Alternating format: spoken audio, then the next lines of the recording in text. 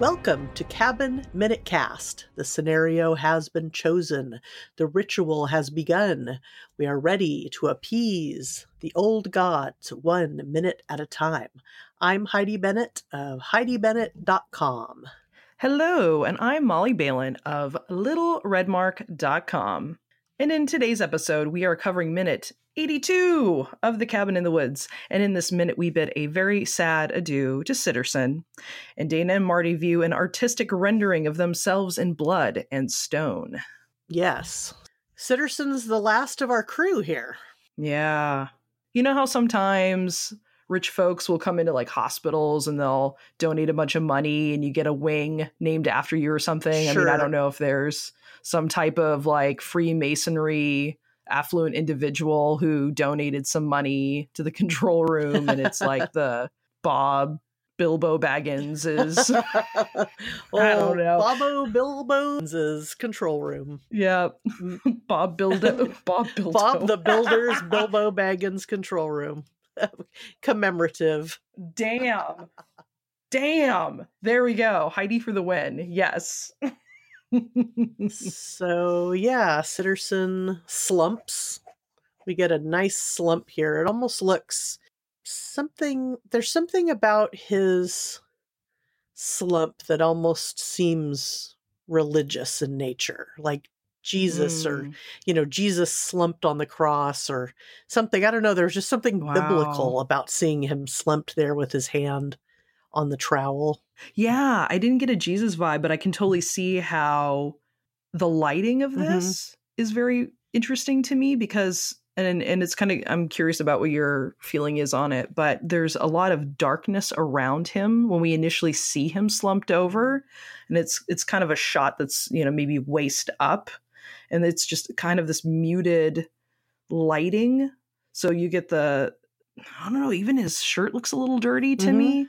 So yeah, I mean, he's holding this, hugely long trowel that's sticking out of him. And yeah, there's this almost, I don't know, there's a peacefulness to him too that's kind of interesting that I can see as being interpreted as a little bit martyrdom here. Yeah, I'm definitely getting the martyrdom vibe. And I think it's actually when Marty says, Dana, come on. And Dana is staring at Sitterson and then they walk away. That when they leave him and we get him in the background, that's where I really felt like it was, something iconic about the way he's lit there. So, it's interesting. Yeah. I mean, as long as we're drawing a connection between that initial shot of him and then Dana and Marty exiting, I really thought this was a very interesting shot because it felt like more like a Law and Order cinematography shot setup to me, like someone's been murdered versus we've seen so much death, and especially in the minutes preceding this that are so classically horror, where it's this over the top, blood explosion. And I'm thinking of Hadley and the Merman here, but this is such a different view. Like, it's intimate, it's tragic. Yeah, it's not this comic horror punishment sensibility. It's somebody was murdered, and it's just lit that way to me too. And the positioning there's a sadness in it. So it's a very different, I find it to be very interesting that this is a different characterization of a violent death than we've really seen in this movie. We've really seen these different slices philosophically. And I feel like in just a simple 30 seconds or so in this minute, you have this whole other philosophical viewpoint. Yeah, I think that's a really good point to point out. And to me, the way it's compounded also is that we are in a new space again. We're not in the white set. We're not upstairs. We're in this almost labyrinth, like stone-walled place that looks like it could have been around since the olden times, whatever olden times, ancient one, olden times, or there's something so, I think primitive isn't quite the right word, but just, there's an older feel. The peanut on the walls, the floor looks like a dirt floor. Yeah. Yeah. You're really getting that temple vibe where I think maybe, minute 81, we were getting a subterranean vibe. I feel like in the start of this minute, we're getting a lot more of that temple rock, dirt floor. If there's history buffs out there, where there was a actually show on History Channel somewhat recently where they were going and trying to track the Knights Templar down. So they have all of these underground networks in Accra, hidden stone vaults under cities. There's this ancient, old,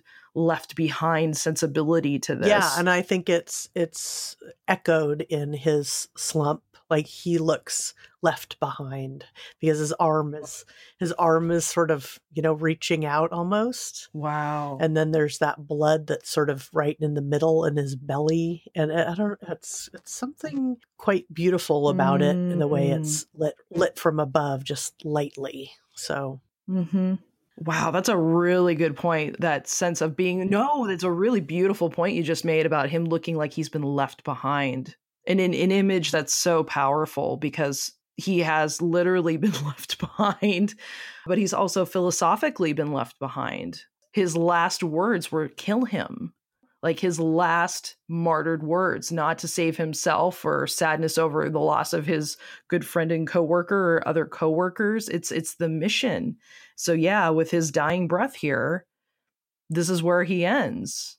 And so his whole way of life has ended here too. So there's like a real death, a death of humanity, to be heavy-handed about it. So I think you made a really very, very poignant point. And then Marty says, Dana, come on. And then what he says next is Dana offers her the gun and says, here, it's easier with this. And that's going to be, that choice is going to have some repercussions pretty soon. Oh, yeah. So I thought that was incredible. That's an incredible line. That's an incredible line. And not to get, because, we want to keep this, want to keep it fun and light, but we're also recording in the context of a very interesting conversation in this country about guns. And so I feel like there's a tinge of that tone that's in this for me, but in context to this movie, I find it very interesting that part of what we've been seeing with the control room is quite a bit of distance in what they're doing, because they're killing these young people and they're far away from it. And a gun is by nature a machine that causes harm, damage, death from a distance. And it's there because it's efficient and it's easy. And it's interesting that in the course of all of this, it comes out of Marty's mouth to say, here, this intimate moment that you just shared with this person, the intimate killing with a knife, here, take the gun. It's going to be easier to kill from here on out. Use this. Everything is enwrapped in this point for the whole movie out of Marty's mouth. And I find that to be very interesting. Yeah, I think it's, again, we haven't really mentioned this in a while, but that when you take a movie down to minute by minute, you get these little surprises. And I think this was one of the surprises that really hit me. And yeah, it was kind of an emotional, and absolutely it is easier with this. It's easier to make that decision when you're scared and when you've got something that you can stand behind and keep yourself at an arm's length. So yeah. Yeah. I mean, when we talk about just making connections to movies, I think about, because I'm a big Batman fan. And I think about that dialogue that Heath Ledger's Joker has in Dark Knight. And he says it somewhat provocatively, but if you guys recall, when he's in the MCU, he's in jail and he's trying to provoke the detective that he's in with. But he's talking about, do you know why I use a knife? It's to savor all these little moments. It's to see people and know them at their very end. And so the Joker's commentary is about the intimacy of using a knife, as a killing weapon. And I think of that scene in conjunction with this again, with this particular killing with a knife, although, and it's can be somewhat debated, but I believe it's somewhat accidental that it happened. but the impact that she has of that intimacy of killing Sitterson, and here, we're gonna less impact psychologically, take the gun, is interesting to me. So yeah, I think you're right. This is a really, in such a short amount of time, a really deep and kind of profound surprise at this juncture. Right. We think about, or I think most of us, I can speak for myself, I guess, about the end of this movie, where we're at here towards the end, the final act is that it's all crazy and it's, oh my God, all these monsters. And then this big decision's made at the end. But yeah, this is a little moment that's just has a bit of a different tone. So glad we were able to sit with it together and kind of ruminate over it, and then just observe what's different here as the minute rolls along. That then they start making their way down into this chamber, and this has sort of a medieval or something else. I don't know history wise what this kind of connects to, but everything's they're going into the chamber, and we finish off this minute with them seeing each one of those reliefs around them in the chamber. They're kind of the camera's doing the cool thing where it's sort of turning around the room a bit, so you're sort of as if you're a third person in there, and then it just starts to lift up so that then you're more of a fly on the wall of what they're experiencing. Yeah, and I'm kind of curious, and we're going to see that there's going to be another party who accesses this space in just a minute, but I'm kind of curious if anyone can kind of come down here, because it's hard for us to tell, or at least for me, it's hard to tell how one accesses this space, because these guys dropped into it and Sitterson dropped into it, so to speak. So I don't know to what degree this area is guarded, or if you're on your lunch break, you can just take your sandwich down here and hang out. Right. Yeah, because the way they entered was through breaking through a wall that was broken through. So it was a unexpected, not a usual access point. And then Sitterson, the way he got into it was through an official channel. It was through like a trap door, but you had to have a certain code to be able to get into that door. So I would think that because you had to have a code, that not everybody would have that code. It's like upper management basically can come down there and hang out. Have a smoke.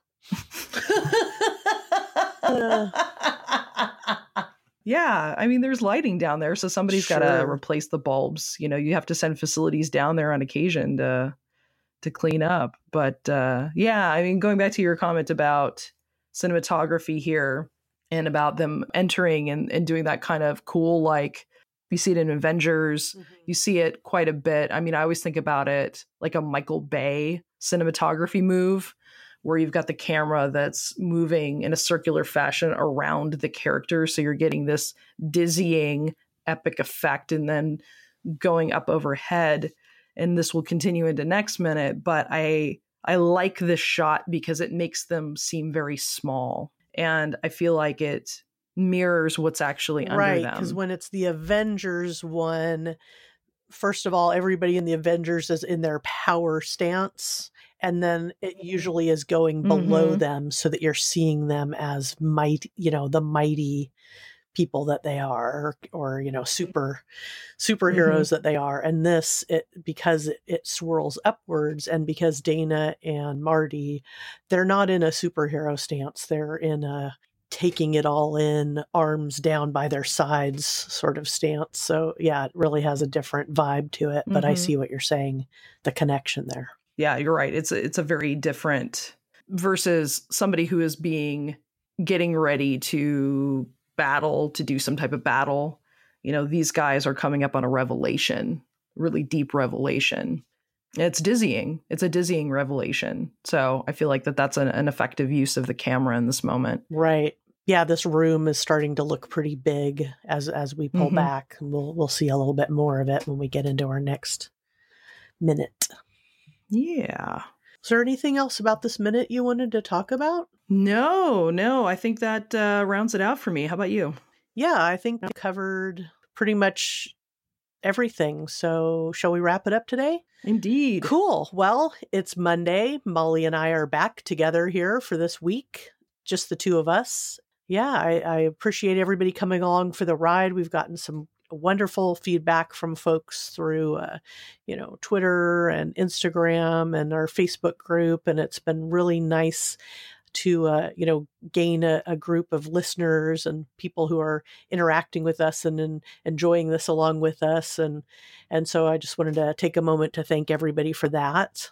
And it's been really, really great. I feel like we're making friends, making pod pals. Yay. No, that's been really, I mean, it wasn't something I kind of expected going in, but there's just this strong community of Movies by Minute podcasts, which they're just wonderful folks. So that's on a personal level of production really awesome to connect with people and be like, oh my God, you're a nerd too. Fantastic. You're in, just production information and just getting to know people. And it's just been such a really like lovely byproduct of the whole process. And they're putting out really entertaining, good work and very enjoyable stuff. Absolutely. So, all of the above. Yeah, maybe next episode we can kind of highlight some of the stuff we've been listening to. I've definitely been listening to kind of getting up on some new Movies by Minutes podcasts, so maybe we can shout out a few people on Wednesday. Yeah. But yeah, and if you're interested in seeing who's out there, other Movies by Minutes folks, you can check out moviesbyminutes.com. That's moviesbyminutes.com. And we can put a link to that in our show notes, so it's easy to click over and see who else is out there. And I think that's all I want to highlight today. Cool. Well, thank you guys for showing up on this Monday, and we will see you back at the cabin.